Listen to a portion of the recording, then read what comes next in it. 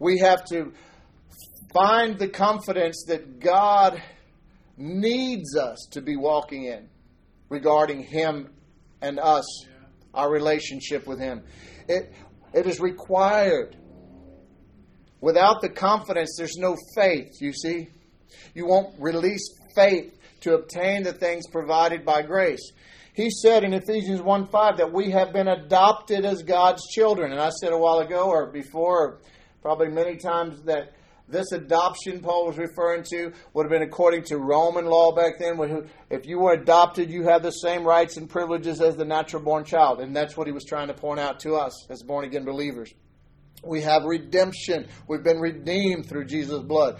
We have the forgiveness of our sins, Ephesians 1:7. We have obtained an inheritance, Ephesians 1:11. We have been sealed with the Holy Spirit, just like I was talking about, Ephesians 1:13. We have been given the same power that lives in us, the same power that raised Christ from the dead. Now, how many of you ever thought about that very much? It's one of those things that you read over, yeah, praise God, but then you just move on because it's just too much to get your mind around. It's just too hard to believe it, to get it. You know, I don't understand that, so skip it. Sounds good, though. I'm glad. Oh, yeah, I got it. Am I talking to anybody, or is that just me that has ever thought like that? We have become a holy temple in the Lord, Ephesians 2:21. A habitation of God. You don't have to. I've been in places where they just say, all of us get together and pray, and we're going to get a prayer through. You don't have to get a prayer through. God lives inside of you. You are the temple of the Holy Spirit. If we really believe that we are a habitation of God and the temple of the Holy Spirit, it would change our diet. I'll guarantee you that. These are truths. These are more real than what you can see and what you normally believe, what the world has taught you. But we have to quit looking like the world. We have to quit thinking like the world. God is teaching us to profit. He's teaching us in the way we should go. Jeremiah 29:11 through 13, a familiar passage of Scripture. God says, "For I know the plans that I have for you, plans of good and not for evil," or the King James says, plans for welfare and not for evil, to give you a future and a hope, or the King James says, an expected end. That is hope.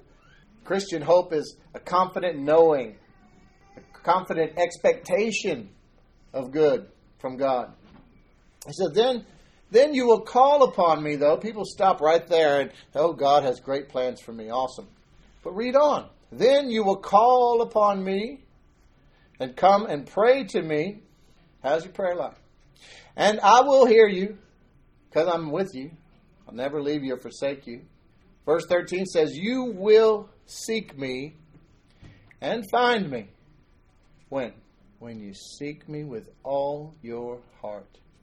I just lost the other 98% of us.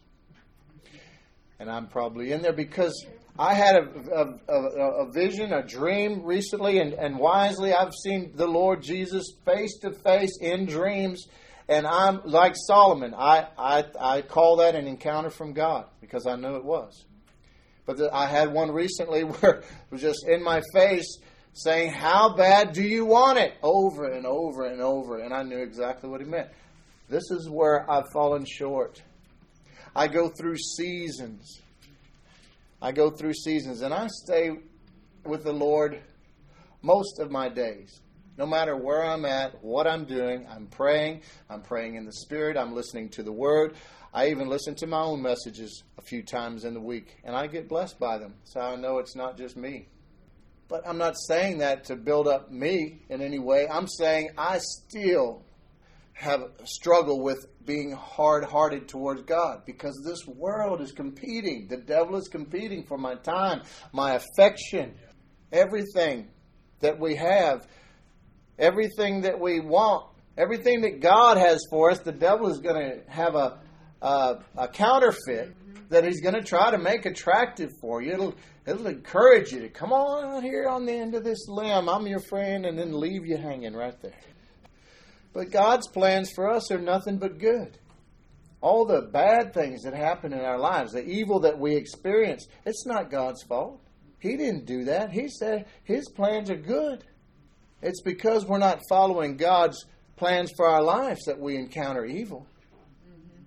And see, God's not up there making a judgment call. Everything, okay, punish that. Yes, no, on the naughty list. No. All these things is that the Bible tells us so that we can understand, do this and God will do this. You know, He gives more grace to the humble, but He steers clear of those who are proud. You know, this is not a per item checklist or decision God is doing. He's already done it. Here's the bubble of God's love and provision. Here's God. It's already there. The grace of God is all inclusive in here. Everything Jesus has provided by His perfect life, His sacrifice. And now we have a free will. We have the Word, we have the Holy Spirit, we have everything that we need to teach us how to walk and to remain in this in agreement with God. But we also have the ability to walk outside of this bubble. And when we do, God's not getting us. He's already set in place His spiritual and natural laws to bless us, for us to cooperate with. He said if you really know God, if you love God, you can't keep on sinning because that's not who you are anymore. But we still have the ability to do that, don't we? The most influential preacher in the world who could be affecting millions or billions of people, God could even have greater plans for him. He could be raising people from the dead. Blind eyes could be opened, deaf ears opened. These are all things for today. That pastor has an opportunity every day to walk outside of that bubble. And when the world turns against him, because the devil says, aha, gotcha. God didn't do that. And God never changed His plan for that person. But it could take him years upon years upon years and probably never ever will get back to the place God had him when he decided to agree with Satan. That's why I haven't been invited to as many pastors' conferences as I used to, because I never was one of the good old boys. Don't ask me to come speak to a room full of pastors if you don't want to know what God has to say. But, you know, He's had enough people that come and they preach the word, they get people saved, and then they confuse them by their life. Yeah. They undermine God's work. God doesn't need that. He's looking for some people who have His best interests at heart. He's entitled to that. A lot of people, though, based on this Jeremiah 29:13, we see that people are saying, well, God hasn't answered my prayers. But this verse, you will seek me and find me when you seek me with all your heart, it shows you that those who seek God with all their hearts do make connection. He's not saying maybe I'll answer, maybe I'll, He says they do make connection when they seek Him with all their heart. So everyone who calls on the Lord just doesn't get what they want necessarily. Why? Because sometimes they're just wanting enough help to get out of the mess that they've created for themselves. It's called jailhouse religion. And then they go right back to living the life of rebellion that God, was trying to get them out of to start with. That's not the way it works. We can't just have it our way. Those who seek the Lord with all their hearts do find Him, but He's not going to just give you anything you want. If it's been provided by grace, you're entitled to it. If it hasn't, then nothing you could do is going to cause Him to give it to you. The devil might. The devil will give you some things. But James chapter 4 says, from whence come wars and fightings among you? He said, what do you fight about? What's all the ruckus about? Fighting and wars and all the problems amongst men. This is James, Jesus' brother. He said, come they not hence even of your lusts that war in your members? Because of your sinfulness, you see. So you lust and have not. You kill and desire to have and can't obtain. You want things that you can't have, and so you get mad. You fight and you war, yet ye have not because ye ask not. First, he said you didn't ask. anyway. And then he says, you ask and receive not because you ask amiss, that you may consume it on your lust. In other words, it's all about you, you know. And he goes on to make some pretty, you adulterers and adulteresses, don't you know that the friendship of the world is enmity with God? He's talking about your relationship with your husband, your heavenly bridegroom, Jesus Christ. He's holy. He loves you. But when you go and you just agree with the world and chase after the things of the world, first of all, he's just saying, why aren't you trusting in me? I have way more for you than what the world can offer. But you have to learn to cooperate with me. But he giveth more grace. So awesome. Wherefore he saith, God resisteth the proud, but give grace to the humble. Submit yourselves therefore to God. Resist the devil. Resist the devil, and he will flee from you. We're learning to receive right now from God. He's already provided grace for all of our needs. Our faith or lack of it isn't going to do anything if it already hasn't been provided by grace. That's the point. Without faith, you can't please God, but you can't make him do anything that he hasn't already done because of Jesus, you see. He already either has acted upon that need by grace or he's not going to. That's it. But our God-given faith will activate or bring into manifestation all the things provided by grace. So, what is grace qualified? Let's look at that.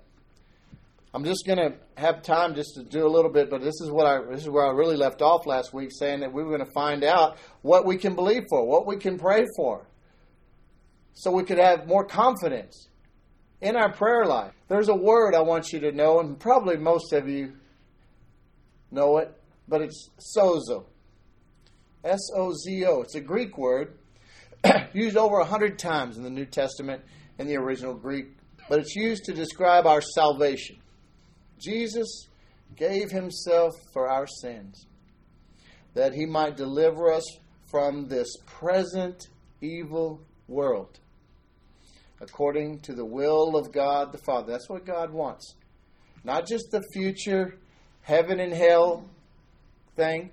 From this present evil world, you have been delivered. And that's God's good will. It made him happy to do that. But now, how, to the extent that we walk in it, that's the choice. That's renewing our minds, multiplying grace in our lives through the knowledge of God, of Jesus. Amen? Galatians 1:4. That's what that scripture comes from, that he has delivered us from this present evil age, and that's the will of God the Father. Many people think that Jesus' burial, his death, burial, and resurrection, it just accounted for their spiritual life. So they don't go to hell, the eternal realm. Amen? But Jesus also came to deliver us from this present evil world. We're not just saved from hell, from our sins, from future punishment. That's great. If that's all there was, hey, I'd struggle through this world and just be thankful anyway. But that's not all. Jesus also came to deliver us, to protect us, to provide for us in this physical world that we live in now. Right now. This Greek word sozo, I'm going to give you a few scriptures, and I want you to see how it's going to start coming to life for you. Matthew 1:21, she shall bring forth a son, and thou shalt call his name Jesus, for he shall save, sozo, his people from their sins. Okay? So we see that it is a salvation from sin. Again, for after that, in the wisdom of God, the world by wisdom knew not God. It pleased God by the foolishness of preaching to save, or sozo, them that believe. Again, spiritual salvation. Wherefore he is able also to save, sozo, them to the uttermost that come unto God by him, seeing he ever liveth to make intercession for them. Thank you, Jesus. Again, same. But it was translated another 50 some odd times in the New Testament as saved, but also another 50 some odd times for healing and for deliverance, and in an all-inclusive way that I want to show you here. You remember the story about Jairus?